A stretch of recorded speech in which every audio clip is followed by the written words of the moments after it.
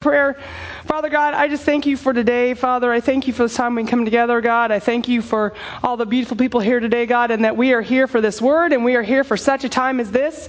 Father, I pray that we have good soil, God, that you would till that ground, Lord, that we would have ears to hear the word that you have for us today, Lord, and we just give you all praise, all glory, all honor in Jesus' mighty name. Amen. So we are continuing on to 2 Samuel. Amen. Amen. All right. So I'm going to read all of 2 Samuel chapter 1. It's a little bit lengthy, but bear with me. Continuing, this is a report of Saul's death. It says, "Now it came to pass after the death of Saul, when David had returned from the slaughter of the Amalekites, and David had stayed 2 days in Ziklag. On the third day, behold, it happened that a man came from Saul's camp with his clothes torn and dust on his head. So it was, when he came to David, that he fell to the ground and prostrated himself. David said, 'Where have you come from?' And he said, 'I have escaped from the camp of Israel.' And David said to him, 'How did the matter go? Please tell me.' And he answered, 'The people have fled from the battle. Many of the people are fallen and dead, and Saul and Jonathan his son are dead also.' So David said to the young man who told him, 'How do you know that Saul and Jonathan his son are dead?' The young man who told him said, 'I happened by chance to be on Mount Gilboa, and there was Saul leaning on a spear. Indeed, the chariots and horsemen followed hard after him. Now when he looked behind him, he saw me and called to me, and I answered, Here I am. And he said, Who are you? So I answered, I am an Amalekite. And he said to me again, Please stand over me and kill me, for anguish has come upon me, but my life still remains in me. So I stood over him and I killed him, because I was sure that he could not live after he had fallen. And I took the crown that was on his head and the bracelet that was on his arm, and I brought them here to my Lord. Therefore David took hold of his clothes and tore them, and so did all the men who were with him. And they mourned and wept and fasted until evening for Saul and for Jonathan his son, for the people of the Lord and the house of Israel, because they had fallen by the sword. And David said to the young man who told him, Where are you from? And he answered, I am the son of an alien, an Amalekite. And so David said, How was it that you were not afraid to put forth your hand to destroy the Lord's anointed? Probably not what he was expecting. And David called one of the young men and said, Go near and execute him. And he struck him so that he died. So David said to him, Your blood is on your own head, for your own mouth has testified against you, saying, I have killed the Lord's anointed.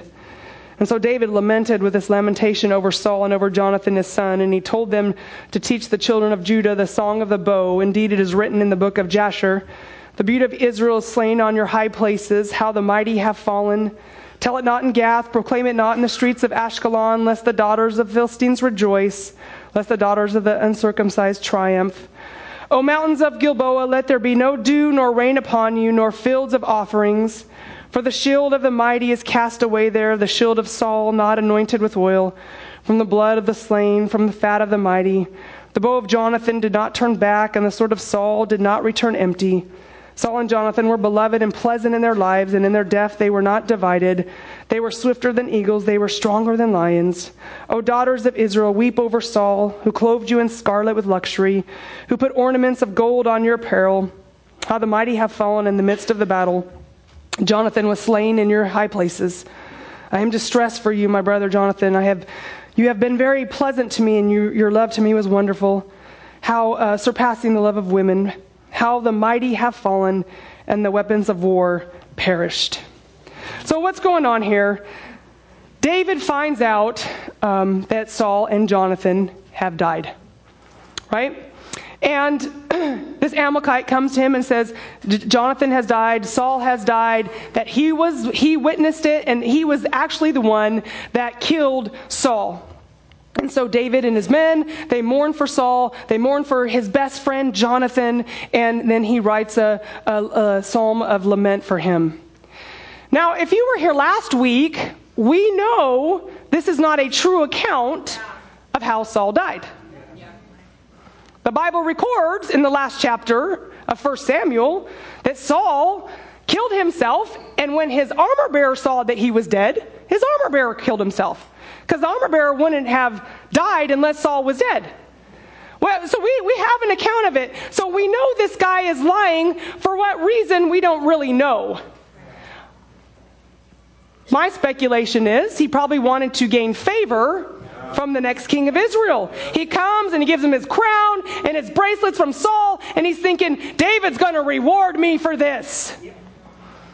The next king, David, will reward me for this. Well, David's kind of a little bit curious here because he gets intent on the man's story and his tone changes in verse 13. And he changes to it becomes a more judicial line of questioning. Okay? When he says, who are you? It's a judicial line of questioning here. And the young man continues to stick to his story and tell David that he killed Saul. And so I'm like, dude, that's your story? Like David staked his whole life on touch not God's anointed. Because of his allegiance to the Lord and his allegiance to the king. And David was in many years of affliction. He was in many years of persecution. He was in many years of pain. And this Amalekite thinks he's going to win favor with David by killing the man that David defended. The one that David defended even to the point of his own detriment. Yes. That would be like going to Pastor Jay and speaking bad about Pastor Matt to him to win favor with Pastor Jay. It ain't happening. You ain't turning Jay's ear. No. He knows my husband too well. He's like, I ain't doing that. What kind of delusion is this guy living under? David swore his allegiance to God and to God's anointed. And so it begs the question in our own life, to whom are you pledging allegiance? Because allegiance is defined as a loyalty or commitment of a subordinate to a superior or of an individual to a group or cause. And David was loyal to God and to God's man for the job, and that is a very rare thing these days. And it's important to declare one's allegiance, right? We do it. I mean, at least we did when we were kids. I pledge allegiance to the flag of the United States of America and to the republic for which it stands, one nation under God, indivisible, with liberty and justice for all. Right? We used to say that when we were kids, right? But the U.S. is not needy in making its citizens say a pledge. We got nuclear bombs. They're not needy, right? But it reveals an allegiance. Whether or not we stand for the flag makes no difference to who America is. It doesn't change America if you don't stand. But it reveals an allegiance. Where's your allegiance? It doesn't change America. It just reveals something in us. And the ancient understanding of faith demanded an issue of a response. The Greek word pistos or pisto, right, is the word believe. It's in John 3:16. It's also in John 3:36. Whoever believes in the Son has eternal life. Whoever does not obey the Son shall not see life, but the wrath of God remains on him. So it meant that you had a belief was a loyalty or an allegiance, a commitment to something. That if you believed in Christ, you were loyal to and committed to Christ. Faith is loyal. Right? Something in today's thing that some people might acknowledge is our marriage vows are linked with allegiance. Yeah. You do not flippantly enter into marriage vows. There's an allegiance there. And Christianity in America has become a flippant declaration at the altar. Yes. We're forgetting that we actually made a vow to God. Just like you cannot say, I'm loyal to America and collude with other nations. Can't say I am loyal to Jesus and collude with the world. We've been given a great gift in the atoning blood of Jesus. He was a better sacrifice and gave us a greater covenant with greater promises. But now he has obtained a more excellent ministry inasmuch as he is also mediator of a better covenant which was established on better promises. Yes. See, a gift given requires a response. Last week I I had a biopsy done on my leg. I had a second biopsy done on my leg, so I got a 3-inch gash right here. I had to have 8 stitches, and it's been healing. I got a cold, I still am fighting a cold. And I'm just like, you just fight through these things. It is what it is. But I came home, and my husband had bought me this huge bouquet of flowers. Like, it was huge. It's like the biggest thing I ever saw. I was like, oh my gosh, what the heck? It's like, I just know you had a bad week. I mean, I was so excited. It's like, Lord, honey, thank you so much. Those are so beautiful. Oh my gosh, I love you. I love you. I love you. They're flowers. But see, my response to his gift was because of my allegiance to him. My response to a gift demonstrates the magnitude of my allegiance. You can always tell when someone doesn't like you when you give them a gift, how they respond. They're like, oh, thanks. Great. Today we're going to talk about allegiance. Aren't you glad you guys are here? Yes. Yes. This is good. Amen. Thank you. All right. We're going to talk about 4 elements of allegiance. The first one is faithful. Allegiance is faithful. It's a faithful until the end. David was faithful to Saul as long as Saul lived. As long as Saul lived. And even though David had been anointed king, he would let God sort out the details. He would not usurp God's authority. He wasn't going to usurp authority. He refused. And God has been faithful to us, and what he has done for us, he requires of us. When my husband and I got married at the altar and he promised to be faithful to me, you better make sure he was like, you better be faithful to me. What he was willing to do, he required of me as well. What he was willing to do, he requires of me as well. And faithful means loyal, constant, steadfast. And show me your calendar and your bank statement, and I'll show you where you're faithful to. Because people say they're committed to the Lord, but their actions prove they are committed to something different. We show by our actions we're committed to our job, we're committed to ourselves, we're committed to having fun, we're committed to a football game, we're committed to kids' sports, we're committed to living a nice, comfortable life. We show what we're committed to. Yeah, good. Paul was faithful to Jesus. I have fought the good fight. I have finished the race. I have kept the faith. And I always like to use Paul as an example because people always say, well, Jesus was the Son of God, and he could do it all because, I'm like, well, the same Spirit that dwells in me dwelled in Christ. But what about Paul? Yeah. Good. What's your excuse for Paul? Yeah. He did it. Yeah. By the same Spirit. And the indictment to the church in Laodicea was that they were lukewarm. But see, lukewarm is a symptom of a deeper issue. Yeah. It's a symptom of something deeper that's going on. It's found in verse 17 of Revelation 3. Jesus said, you say, because you say. Now in the Greek, this is really emphasized, really big. It means you say. He's really pointing it out. He's saying, you say you have gotten your own stuff. You have done your own thing. You have done it your way. And so you are lukewarm. That's what he's saying. They judged what was good, right, and true, and their allegiance was to themselves. And the Lord had to tell them they were lukewarm. Yes. And faithfulness requires humility. And that was a theme this weekend, right, ladies? We talked about humiliation a lot. Pride has no place in the house of God, has no place in the Christian. It's in humiliation is where I find my worth. Amen. To gain life, I must die to myself. And it's an abdication of my kingdom, my throne, my self-interest, and anything that I think I have my own right to. Amen. It's humiliation. Tozer said this, and listen up, this makes me cry every time I read it. He said, what can be more depressing than to find a professed Christian defending his supposed rights and bitterly resisting any attempt to violate them? Such a Christian has never accepted the way of the cross. The sweet graces of meekness and humility are unknown to that person. Every day they grow harder and more acrimonious trying to defend their reputation, right, and ministry against imagined foes. Billy Graham preached a sermon from the 60s called The Offense of the Cross. I think Marcus and Gallia were like the ones that shared it.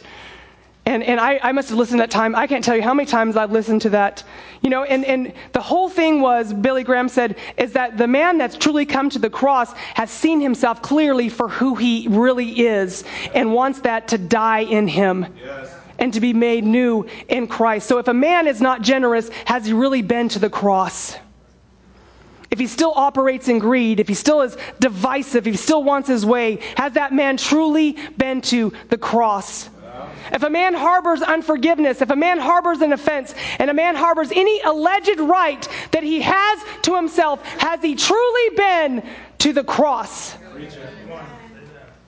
If a man truly does not love others, has he really been to the cross? Because the Bible says to prefer others better than myself. Faithfulness is also pure. Jesus' primary consideration is my absolute annihilation of my right to myself and my identification with him. So it's not just giving up myself and my rights, now it's to identify with him. Yes, amen. He doesn't say, just be nothing. He says, be in me. Yeah, that's good. Be nothing here, but be in me here. Identify fully with him, which means having a relationship with him, which there's no other relationships. It's me and him. And does your life display words and actions that are faithful to Christ? Or is it a life that's mixed with the world? Because that's his spiritual adultery. And James says, adulterers and adulteresses, do you not know that friendship with the world is enmity with God? Whoever therefore wants to be a friend of the world makes himself an enemy of God. And so I ask you, friend, if someone looked at your Facebook from afar, what would they gather about you? Because now we're all over social media, right? If someone looked from the outside looking in, like, what would they say that your life looks like? What would they say that you had an allegiance to? The second thing about allegiance is obedience. See, God commands certain practices as he determines allegiance. God determines what it is, and so he gets to say what we do. In 2 Samuel, in the first verse, we'll get to this next week, but it says, it happened after this that David inquired of the Lord. So notice that he as soon as he was done, he asked of the Lord, because I want to obey you, what do I do next? Shall I go up to any of the cities of Judah? And the Lord said, go up. And David said, where shall I go up? And he said, to Hebron. And then Hebron was a priestly city. But you know what I love about David's heart is that David had a heart for people. Because he said, what do I do now? What city do I go to? Because there's lost sheep here. How do I now become a king that gathers the people to me? That gathers the people to God? How do I do that? And did you know that God ordained the corporate gathering of worship? The average American Christian attends church 1.6 times a month. And then they only stay at a church for 7 years. That's the average. The average family stays at a church for 7 years. You know, and when you relate this to marriage, there's a certain marriage statistic that said at 7 years people get what? The itch. There's a 7-year itch. Why? Because they start like, oh, are we still committed? I don't know. I don't really like them. I don't know. Should I be in this marriage? What does this look like? I don't want this anymore. I'm itching. I got to get out. Right? Well, marriage is, we're in a marriage with him. We're in a marriage with each other. We're in a marriage with each other. Folks, America has an allegiance problem. Hebrews 10:24 and 25 says, and let us consider one another in order to stir up love and good deeds, not forsaking the assembling of ourselves together, as is the manner of some. He said some do. He said, but exhorting one another, and so much more as you see the day approaching. What day? The end day. And it's approaching fast, if you haven't noticed. If you're paying any discerning mind, paying any kind of attention to what's going on in the world, the Lord said, so much more so be in the house of God. Not so much the less. He said, so much more. And all the women can attest that every word of prophecy that came this weekend was urgent. It was a word of urgency. It was, you better do it now. You better get right now. There's a short window that's open now. Now is the day. Now is the time. Now. There's an urgency. There's certain lies in the church. It's all about me. What's in it for me? Or even I can do it alone. And these are all false. Because either all went into the promised land or none went in. My destiny, your destiny is hinged on the one sitting next to you. It is. God has a purpose in our assembly. Psalm 22:25, my praise shall be of you in the great assembly. Oh, where's that? In here. I will pay my vows before those who fear him. Where will I pay my vows? Here. In the great assembly. Let me ask you this. Why do they gather in China and people risk their life to go to church if we can worship at home? People die to go to church in China. We have a friend that left everything here to go be a missionary in China, and for 6 years he learned their language because he wanted to reach the people. They have underground churches, and people are dying to go to church. And here people would rather die than go to church. The Bible says faith without works, a corresponding action, your work is a corresponding action to faith, is dead. Means faith requires a response. Yes. Thus also faith by itself, if it does not have works, is dead. Listen to that. If your faith doesn't have a response, it's dead. Pay attention, folks. And some will say, you have faith and I have works. Show me your faith without your works, and I will show you my faith by my works. Yes. You believe there is one God, you do well. Even the demons believe and tremble. Do you know even demons believe in Jesus? Yeah. But do you want to know, O foolish man, that faith without a corresponding action is dead? Yes. The greatest thing that came out of the Reformation was an allegiance to the authority of Scriptures. And allegiance requires obedience. It requires obedience in the tithe. I'm not going to argue with anybody about this. Matthew 6:21 just says, for where your treasure is, there will your heart be also. 1 Chronicles 29:16, O Lord our God, all this abundance that we have prepared to build you a house for your holy name is from your hand, and all is your own. So he says, everything that you have brought me, don't get so haughty about it. It was mine to begin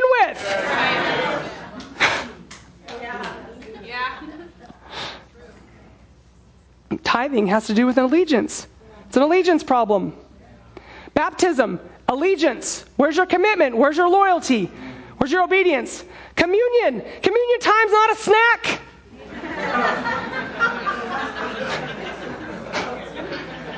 It's a renewing of our commitment to God and to one another. Yes. Communion is not just between you and God. It's vertical and horizontal. Yes. And I firmly believe what the Bible says, that some have died and are sick because they are taking communion in an unworthy manner. Yes. Amen. I believe it because God said it. Obedience to your leaders. Ooh. David would not touch Saul. Why? Because God raised up Saul. David believed God had raised up Saul. Yeah. David trusted God, and so David submitted to Saul. Yes. And God is a God of order and authority. Yeah. It's all over the Bible. Hebrews 13:17, obey those who rule over you and be submissive. Nobody likes to submit. Right. Yeah. Nobody. I don't like it, but there's freedom in submission. Yes. Man, it's freedom. Woo, bow the knee, man. It feels good. For they watch out for your souls as though who must give an account. Pastor Matt is going to give an account for your soul. That's right. And let them do so with joy and not with grief, for that would be unprofitable for who? You. And Pastor Matt's not here today. It was an honor for him to go preach at Pastor Ong's church. So he asked me at the last minute to preach this, and so I get to brag on him a little bit. And Pastor Matt, my husband, is not a self-appointed pastor. He didn't appoint. Listen to me. If you want to be a pastor, you're crazy. You better be called. Right. You better be called.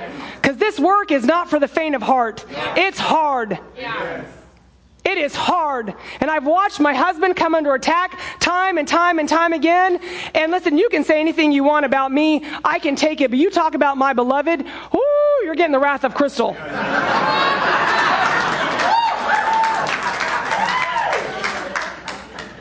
just had to throw that in. That's a little fleshly, but it's okay. But you know, we've been doing ministry for 16 years, and listen, and we love people. We love them. And we have watched people use the church and use people for their own means. We've watched them get mad. We've watched them tear things down. They've teared us down, and year after year. And I've watched my husband say, we're going to forgive him. We're going to keep moving on, Crystal. We're going to forgive him. We're going to keep moving on. We're going to forgive him. We're going to keep moving on. We're going to forgive him. We're going to love him. We're going to keep moving on. We're going to forgive. We're going to love, and we're going to press on. Why? Because that's what we're called to do. And that's my husband. Anybody that knows him knows that about him. He has forgiven more people. I'm like, get them off! Off with their head! See, you guys should be glad I'm not the senior pastor.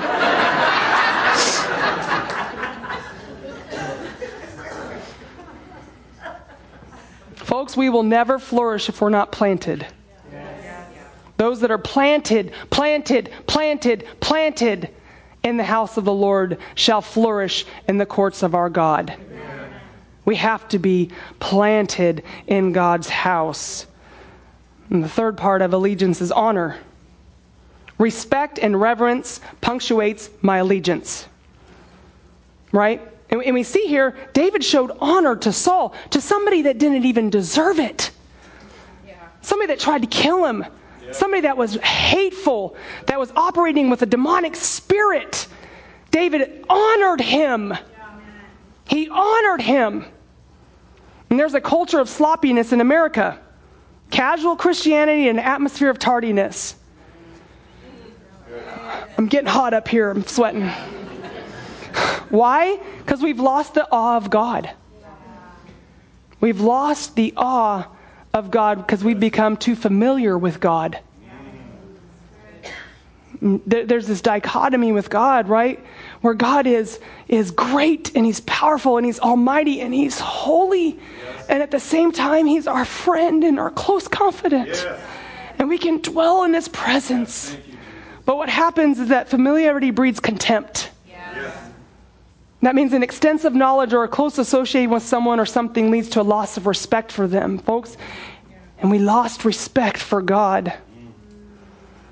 Do you understand why David wouldn't touch Saul? Because he feared God. So I'm not going to touch God's anointed.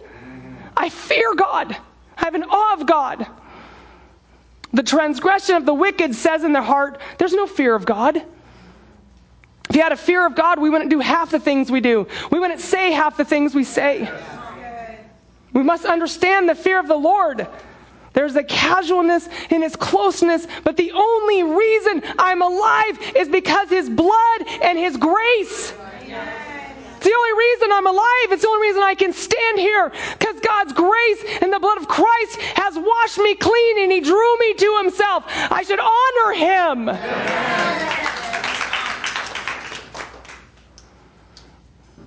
See, some things changed at the cross, but some have not. And what the cross was meant to change, it changed. But what the cross was not meant to change, did not change. And we certainly did not change God at the cross. Yeah, that's good. Jesus is not a PR person trying to give the Old Testament God a good name. Yeah. There's important Old Testament principles that still apply. Leviticus 10, it talks about a strange or unauthorized fire that was used for the offering. And Aaron's sons used unauthorized fire because they didn't fear God. Yeah. They didn't fear God. And we see that actually in the New Testament, right? You ever heard of Ananias and Sapphira? Because God is holy. Yes. It's because he's holy. And there's a lot of familiarity in our church, and familiarity closes the gate to God's power. 1 Corinthians 10:12 says, therefore let him who thinks he stands take heed lest he fall. He's writing that to the church. He's not writing it to somebody out there. He says, church, let him who thinks he stand, you better watch it. Take heed lest you fall. Yes. O worship the Lord in the beauty of holiness. Tremble before him, all the earth. See, worship is holy. Amen. Are we flippant with our words and with our worship? Worship's holy. You know, Amanda takes great pains to go through, and she pours through songs to find songs that are vertical. Yes, amen. That praise God, right? Worship is not about me. Yes. It's not written for me. It's not about me. I don't care. Listen, it's not about you. I don't care if you don't like the song. I don't care if you don't like the tune. I don't care if you don't like how it sounds. I don't even care if you don't like Amanda. Worship's not about you. It's about God. I like Amanda.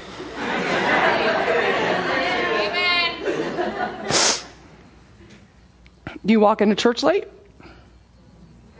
Where's the respect for God?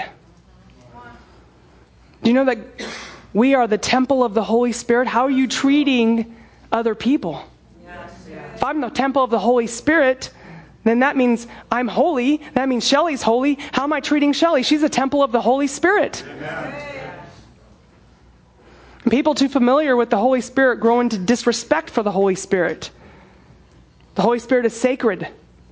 The blood of Christ is sacred. Amen. Preaching is holy.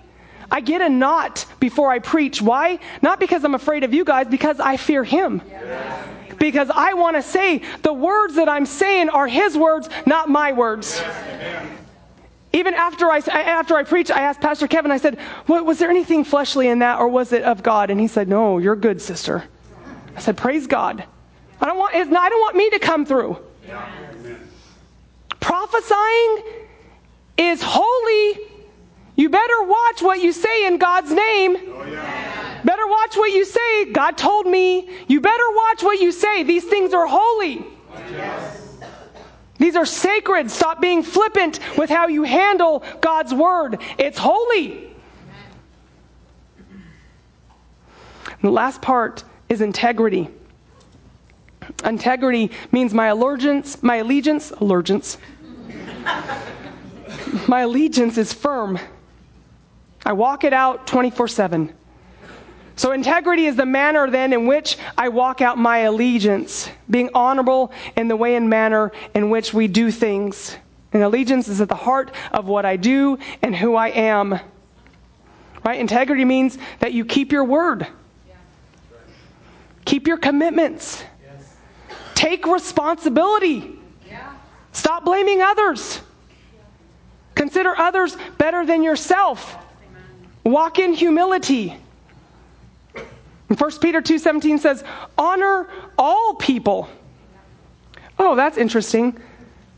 All people. Not some, not most, not the ones you like. All. Honor all people. Love the brotherhood. That's agape. It's not when you feel like it or how you feel about things. My feelings don't matter. Amen. Love is a choice. It's a purpose to say, I'm going to love you even though I don't like what you're doing like right now. I may not even like your personality right now, but I'm going to love you. Amen. Love the brotherhood. That's those in Christ. Love us. You have to love me. You don't like this message? Love me anyways. I had to walk this out. Fear God. There it is. It's a fear of God. Keep in awe and reverence of God. He is to be honored. He is to be feared. And honor the King. And folks, our allegiance to God is being challenged here in America. Make no mistake, it is being challenged in America, and it is going to come knocking on your door. And if you don't settle this, you won't stand.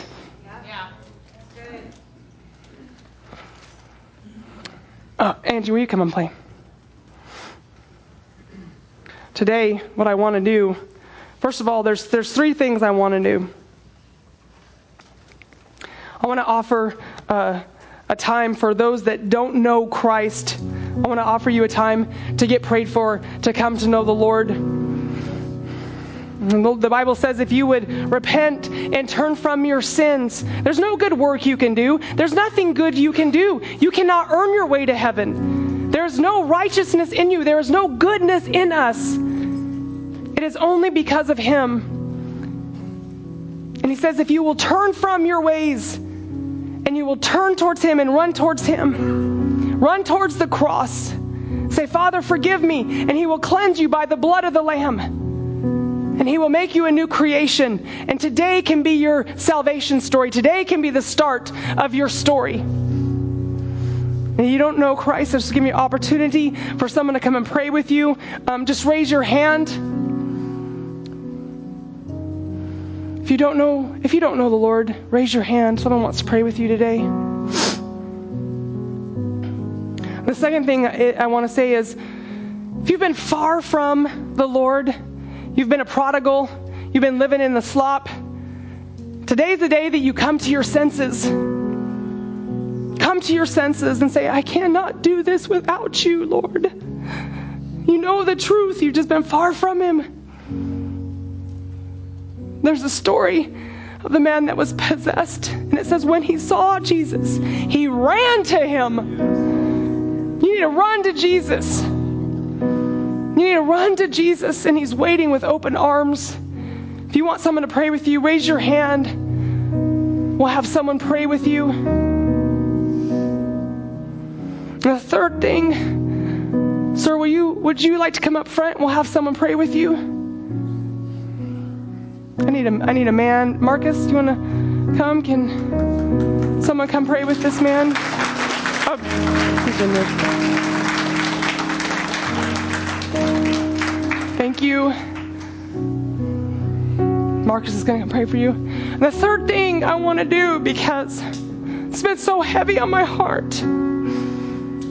Folks, we need to renew our allegiance to Christ and renew our vow to Christ. And I'm going to get on my knees.